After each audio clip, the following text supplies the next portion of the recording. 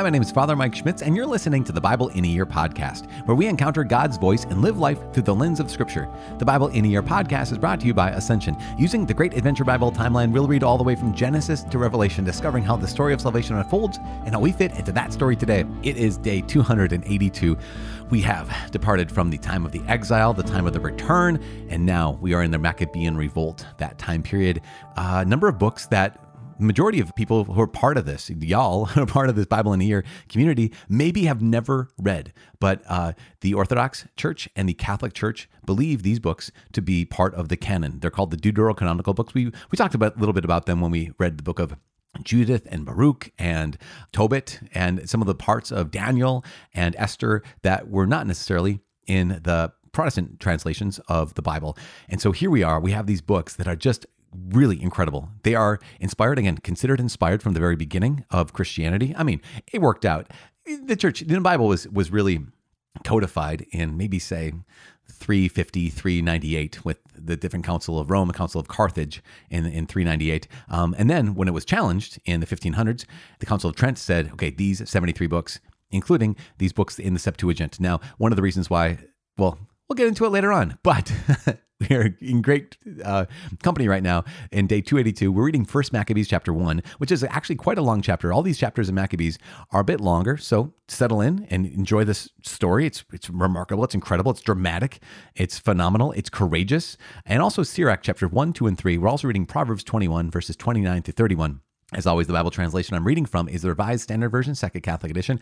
I'm using the Great Adventure Bible from Ascension. If you want to download your own Bible in a Year reading plan, you can visit ascensionpress.com/Bible in a Year. You can also subscribe to this podcast by clicking on subscribe and receiving daily episodes and daily updates. As I said, it is the first day 282 of the Maccabean Revolt. And so enjoy the story. The story is remarkable. First Maccabees is what we're doing for the next number of days. And then afterwards is Second Maccabees. They're kind of the same story told in different ways, kind of a little bit like Numbers and Deuteronomy, were more or less the same story told in different ways, but we'll get there when we get there. Today, we're reading Maccabees chapter 1, Sirach chapter 1, 2, and 3, and Proverbs 21, verses 29 through 31. The first book of the Maccabees, chapter 1, Alexander the Great. After Alexander, son of Philip the Macedonian, who came from the land of Kittim, had defeated Darius, king of the Persians and the Medes, he succeeded him as king. He had previously become king of Greece. He fought many battles, conquered strongholds, and put to death the kings of the earth. He advanced to the ends of the earth and plundered many nations. When the earth became quiet before him, he was exalted, and his heart was lifted up. He gathered a very strong army and ruled over countries, nations, and princes, and they became tributary to him. After this, he fell sick and perceived that he was dying. So he summoned his most honored officers who had been brought up with him from youth, and divided his kingdom among them while he was still alive. And after Alexander had reigned 12 years, he died. Then his officers began to rule, each in his own place. They all put on crowns after his death, and so did their sons after them for many years, and they caused many evils on the earth. Antiochus Epiphanes and the renegade Jews. From them came forth a sinful root, Antiochus Epiphanes, son of Antiochus the king. He had been a hostage in Rome. He began to reign in the 137th year of the kingdom of the Greeks. In those days, lawless men came forth from Israel and misled many, saying, "Let us go and make a covenant with the Gentiles round about us, for since we separated from them, many evils have come upon us." This proposal pleased them, and some of the people eagerly went to the king. He authorized them to observe the ordinances of the Gentiles, so they built a gymnasium in Jerusalem, according to Gentile custom, and removed the marks of circumcision, and abandoned the Holy Covenant. They joined with the Gentiles and sold themselves to do evil. Antiochus in Egypt. When Antiochus saw that his kingdom was established, he determined to become king of the land of Egypt, that he might reign over both kingdoms. So he invaded Egypt with a strong force, with chariots and elephants and cavalry, and with a large fleet. He engaged Ptolemy, king of Egypt, in battle, and Ptolemy turned and fled before him, and many were wounded and fell. And he captured the fortified cities in the land of Egypt, and he plundered the land of Egypt. Persecution of the Jews. After subduing Egypt, Antiochus returned in the 143rd year. He went up against Israel and came to Jerusalem with a strong force. He arrogantly entered the sanctuary and took the golden altar, the lampstand for the light, and all its utensils. He took also the table for the bread of the presence, the cups for drink offerings, the bowls, the golden censers, the curtain, the crowns, and the golden decoration on the front of the temple. He stripped it all off. He took the silver and the gold, and the costly vessels. He took also the hidden treasures which he found. Taking them all, he departed to his own land. He committed deeds of murder, and spoke with great arrogance. Israel mourned deeply in every community. Rulers and elders groaned. Maidens and young men became faint. The beauty of women faded. Every bridegroom took up the lament. She who sat in the bridal chamber was mourning. Even the land shook for its inhabitants, and all the house of Jacob was clothed with shame. Occupation of Jerusalem. 2 years later, the king sent to the cities of Judah a chief collector of tribute, and he came to Jerusalem with a large force. Deceitfully, he spoke peaceable words to them, and they believed him. But he suddenly fell upon the city, dealt it a severe blow, and destroyed many people of Israel. He plundered the city, burned it with fire, and tore down its houses and its surrounding walls. And they took captive the women and children, and seized the cattle. Then they fortified the city of David with a great strong wall and strong towers, and it became their citadel. And he stationed there a sinful people, lawless men. These strengthened their position. They stored up arms and food, and collecting the spoils of Jerusalem, they stored them there, and became a great snare. It became an ambush against the sanctuary, an evil adversary of Israel continually. On every side of the sanctuary they shed innocent blood. They even defiled the sanctuary.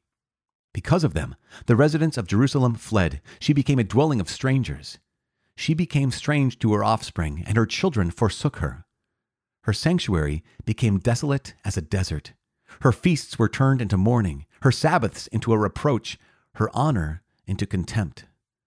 Her dishonor now grew as great as her glory. Her exaltation was turned into mourning.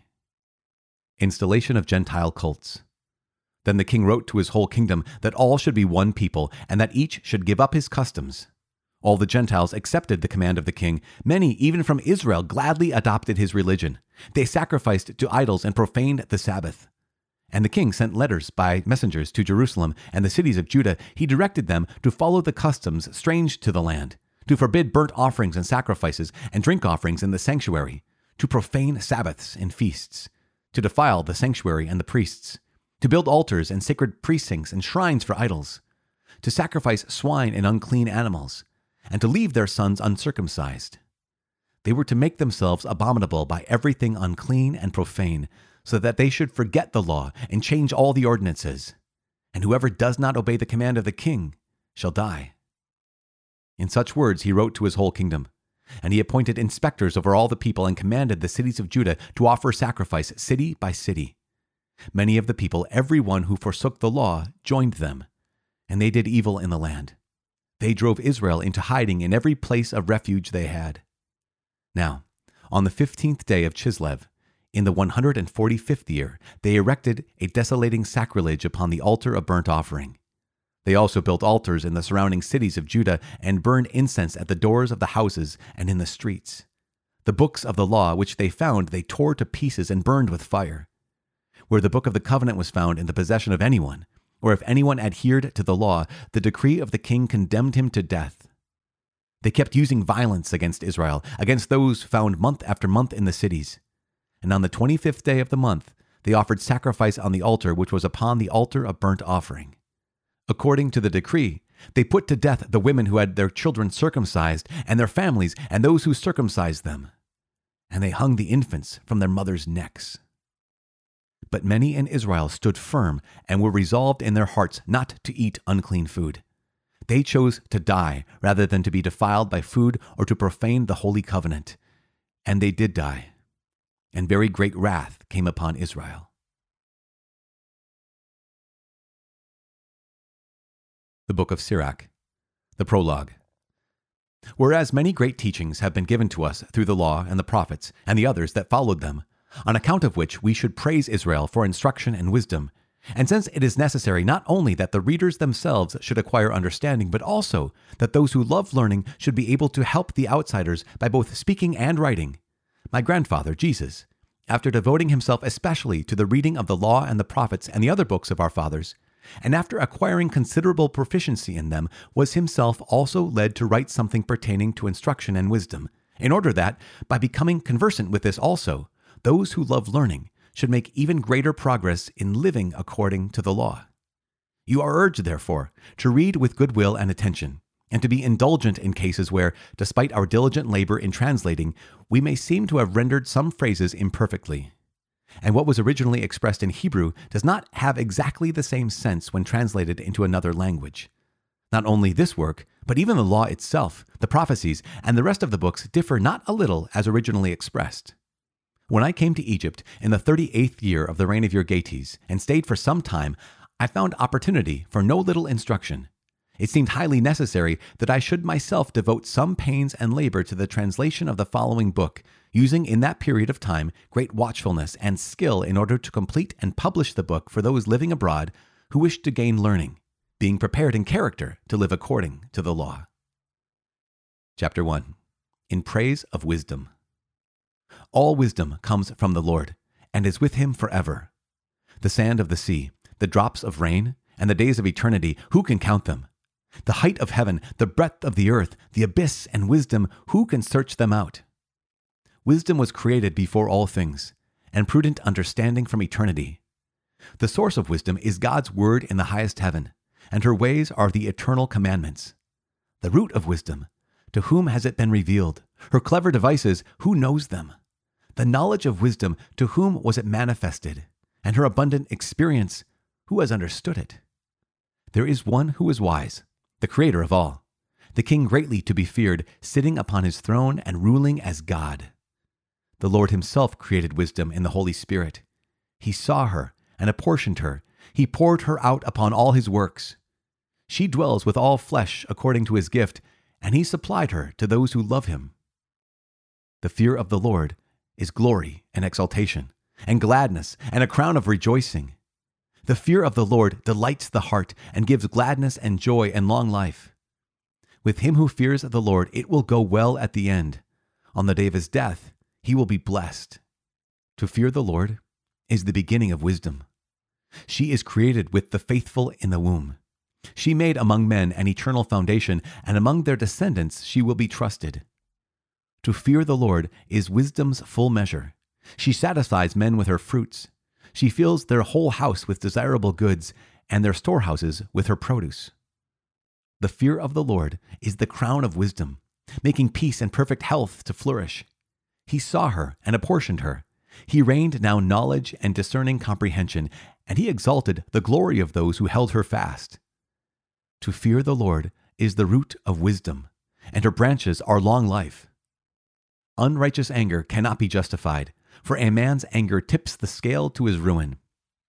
A patient man will endure until the right moment, and then joy will burst forth for him. He will hide his words until the right moment, and the lips of many will tell of his good sense.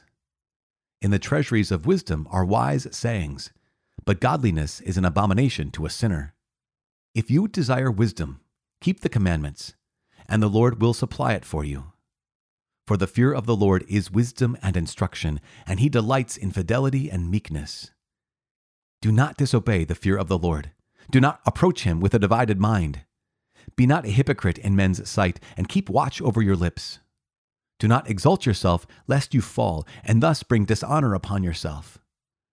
The Lord will reveal your secrets and cast you down in the midst of the congregation, because you did not come in the fear of the Lord, and your heart was full of deceit. Chapter 2. Duties toward God. My son, if you come forward to serve the Lord, remain in justice and in fear, and prepare yourself for temptation. Set your heart right and be steadfast. Incline your ear and receive words of understanding, and do not be hasty in time of calamity. Await God's patience, cling to him, and do not depart, that you may be wise in all your ways. Accept whatever is brought upon you, and endure it in sorrow. In changes that humble you, be patient. For gold and silver are tested in fire, and acceptable men in the furnace of humiliation. Trust in God, and he will help you.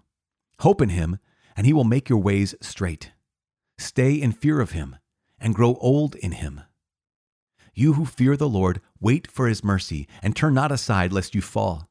You who fear the Lord, trust in him, and your reward will not fail. You who fear the Lord, Hope for good things, for everlasting joy and mercy. You who fear the Lord, love him, and your hearts will be made radiant. Consider the ancient generations and see who ever trusted in the Lord and was put to shame, or whoever persevered in his commandments and was forsaken, or whoever called upon him and was overlooked. For the Lord is compassionate and merciful. He forgives sins and saves in time of affliction, and he is the shield of all who seek him in truth. Woe to timid hearts and to slack hands, and to the sinner who walks along two ways. Woe to the faint heart, for it has no trust. Therefore it will not be sheltered. Woe to you who have lost your endurance. What will you do when the Lord punishes you? Those who fear the Lord will not disobey his words, and those who love him will keep his ways. Those who fear the Lord will seek his approval, and those who love him will be filled with the law. Those who fear the Lord will prepare their hearts and will humble themselves before him. Let us fall into the hands of the Lord, but not into the hands of men. For as his majesty is, so also is his mercy. Chapter 3. Duties toward parents and others. Listen to me, your father, O children, and act accordingly, that you may be kept in safety. For the Lord honored the father above the children, and he confirmed the right of the mother over her sons. Whoever honors his father atones for sins and preserves himself from them. When he prays, he is heard. And whoever glorifies his mother is like one who lays up treasure. Whoever honors his father will be gladdened by his own children, and when he prays, he will be heard. Whoever glorifies his father will have long life, and whoever obeys the Lord will refresh his mother. He will serve his parents as his masters. Honor your father by word and deed, that a blessing from him may come upon you. For a father's blessing strengthens the houses of the children, but a mother's curse uproots their foundations. Do not glorify yourself by dishonoring your father, for your father's dishonor is no glory to you. For a man's glory comes from honoring his father, and it is a disgrace for children not to respect their mother. O son, help your father in his old age, and do not grieve him as long as he lives. Even if he is lacking in understanding, show forbearance, and do not despise him all the days of his life. For kindness to a father will not be forgotten, and against your sins it will be credited to you, a house raised in justice to you. In the day of affliction it will be remembered in your favor, as frost in fair weather your sins will melt away. Whoever forsakes his father is like a blasphemer, and whoever angers his mother is cursed by the Lord. My son, perform your tasks in meekness. Then you will be loved more than a giver of gifts. The greater you are, the more you must humble yourself, so you will find favor with God. There are many who are noble and renowned, but it is to the humble that he reveals his mysteries. For great is the might of the Lord, he is glorified by the humble. Seek not what is too difficult for you, nor investigate what is beyond your power. Reflect upon what has been assigned to you, and do not be curious about many of his works, for you do not need to see with your eyes what is hidden. Do not meddle in what is beyond your tasks, for matters too great for human understanding have been shown you. For their hasty judgment has led many astray, and wrong opinion has caused their thoughts to slip. A stubborn mind will be afflicted at the end, and whoever loves danger will perish by it. A stubborn mind will be burdened by troubles, and the sinner will heap sin upon sin. The affliction of the proud has no healing, for a plant of wickedness has taken root in them, though it will not be perceived. The mind of the wise man will ponder the words of the wise, and an attentive ear is the wise man's desire. Water extinguishes a blazing fire, so almsgiving atones for sin. Whoever repays favors gives thought to the future. At the moment of his falling, he will find support. The book of Proverbs, chapter 21, verses 29 through 31. A wicked man puts on a bold face, but an upright man considers his ways. No wisdom, no understanding, no counsel can avail against the Lord. The horse is made ready for the day of battle, but the victory belongs to the Lord. Father in heaven, we give you praise and glory. Thank you so much. Thank you for this word of yours given to us through Maccabees, this word of yours given to us through Ben Sirach. And I'm so grateful, Lord, for your constantly giving us your wisdom, your vision of who you are and what the world is, who you've made us to be, and how you've called us to live in this world. We ask you to please help us to live in this world rightly. Help us to live in this world with wisdom. Help us to walk in this world as your sons and daughters and walk in your wisdom this day and every day. In Jesus' name, we pray. Amen. In the name of the Father and of the Son and of the Holy Spirit. Amen. Okay, so going back to Maccabees, what happened? So here's the deal. There's this guy. His name is Alexander. He was pretty great in many ways. People call him that, Alexander the Great. And he conquered the known world, right? And this is the very beginning of chapter 1 of the first book of Maccabees. It tells that story. As he's dying, he doesn't have any children that he's going to give like heirs to. They don't inherit his kingdom. So he divides it up amongst, I believe, his 4 generals. One of those generals, well, the descendants of one of those generals is Antiochus Epiphanes.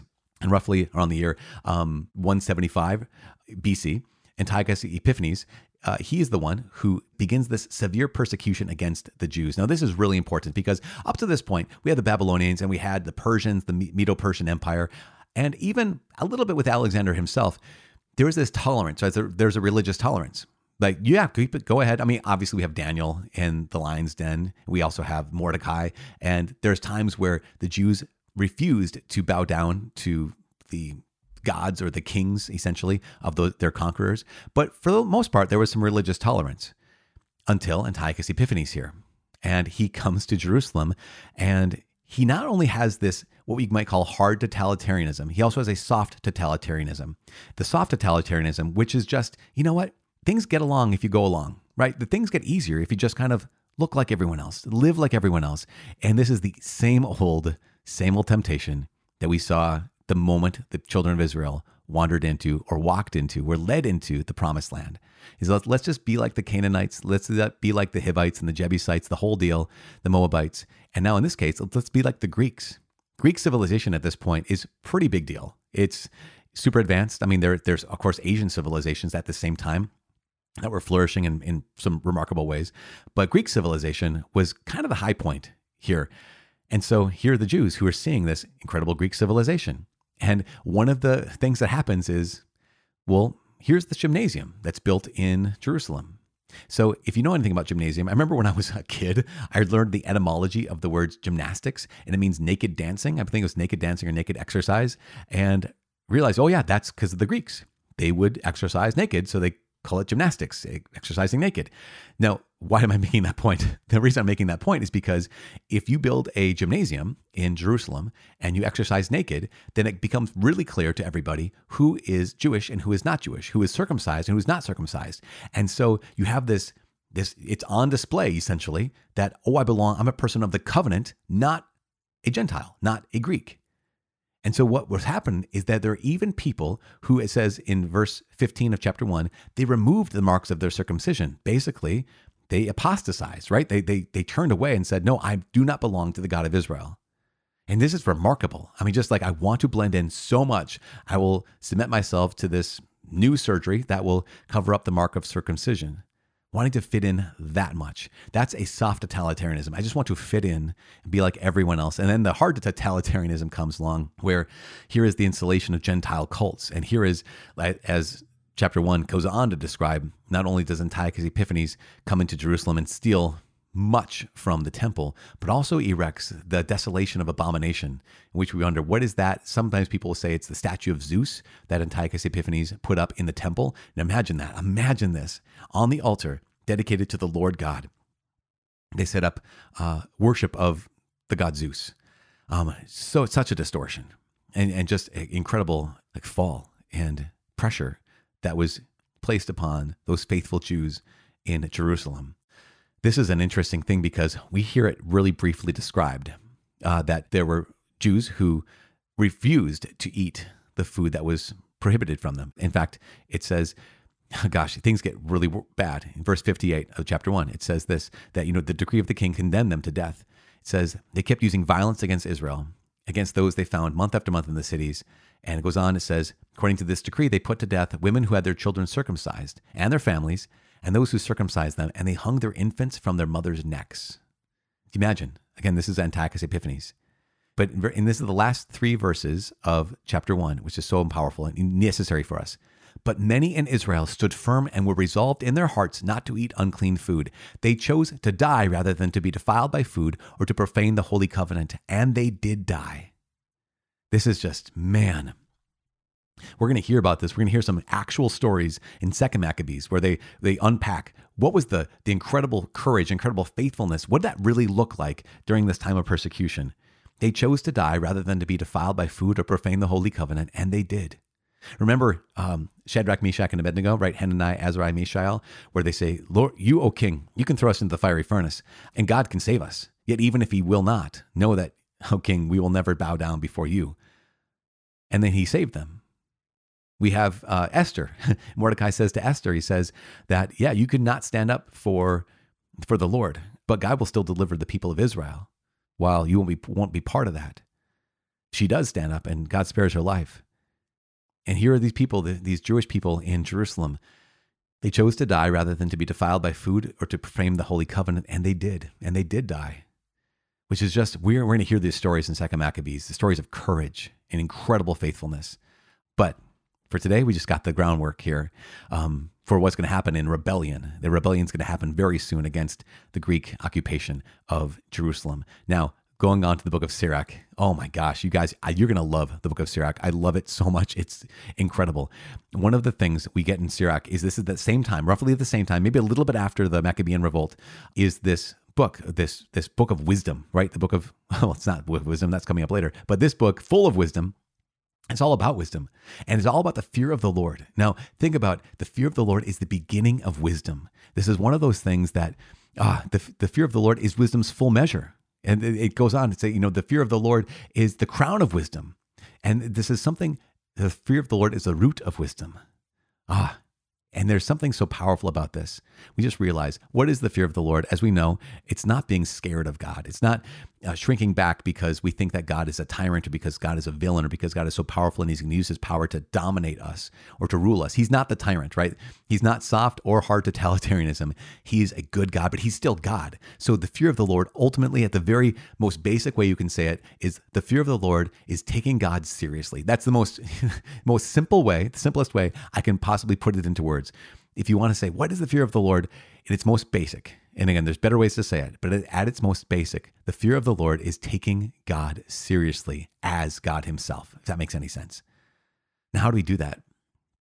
I love this because in the first chapter, we say, okay, the fear of the Lord is beginning of wisdom. So then how do you get wisdom? And in verse 26 of chapter 1, it says, if you desire wisdom, keep the commandments, and the Lord will supply it for you. If you desire wisdom, keep the commandments, and the Lord will supply it for you. How much, how foolish do we become when we don't keep God's commandments? In fact, it goes on to say, verse 28, do not disobey the fear of the Lord. Do not approach him with a divided mind. Oftentimes, that's what we do. We approach God with a divided mind. I want to do your will, but I don't really want to do your will. I want to follow you. I want to obey your commandments. I don't really want to obey your commandments. And that is a recipe for foolishness. But you can. I mean, with God's grace, we can continue to walk in faithfulness. Now, I just want to highlight two more things just because one of my favorite verses in the entire Bible, one of my favorite verses is Sirach chapter 2, verse 1. And the translation we read today was, my son, if you come forward to serve the Lord, remain in justice and in fear and prepare yourself for temptation. And so good. He says, wait, God's patience, cling to him and do not depart, that you may be wise in all your ways. Accept whatever is brought upon you and endure it in sorrow. In changes that humble you, be patient. For gold and silver are tested in the fire, and acceptable men in the furnace of humiliation. Trust in God, and he will help you. This is one of my favorite translations, but one of my favorite lines, But my favorite translation is a different translation. And the different translations come from the New American Bible. It's the translation that we read at Mass. Now, the Revised Standard Version, the one we have been reading for the last 282 days, is phenomenal. It's a great translation. The New American Bible is also a very good translation. But here's what the New American Bible translates, Sirach chapter 2, verse 1 and following. It says, my son, when you come to serve the Lord, prepare yourself for trials. Be sincere of heart and steadfast, undisturbed in time of adversity. Cling to him, forsake him not, thus will your future be great. Accept whatever befalls you. In crushing misfortune, be patient. For in fire gold is tested, and worthy men in the crucible of humiliation. Trust in God, and he will help you. Make straight your ways and hope in him. That's the New American Bible translation. And they're both great translations. I love that second one of Sirach chapter 2, verse 1. It is just it's powerful. Last little note, I know, because we're getting there today. In chapter 3, we have duties towards parents and others. There is something so powerful about being reminded of the duty we owe to honoring our parents. The one who honors his father is honored, and the one who honors their mother is honored. The one who dishonors their father is dishonored. The one who dishonors their mom is dishonored. And there's something so powerful about hearing it again and again all throughout chapter 3. This recognition that it's worth it, because I think maybe in our day and age, I'm not sure, maybe not, but there's an element where it's really easy, I think, in our day and age we just mock parents, right? We dismiss parents, and we don't have the same kind of respect that other cultures have had for their ancestors or for their parents, for their elders. And here in the book of Sirach, chapter 3, we get reminded of how important it is. In fact, the fourth commandment, to honor one's father and mother, is the only commandment that comes with a blessing, that long life may be yours.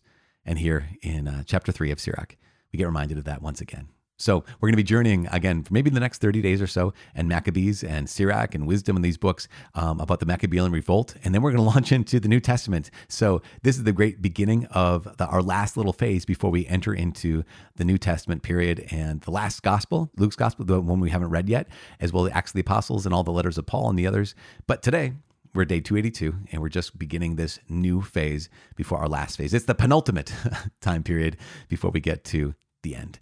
What a great blessing. We're not even close. Guys, oh my gosh, I'm praying for you. Please pray for me. My name is Father Mike. I cannot wait to see you tomorrow. God bless.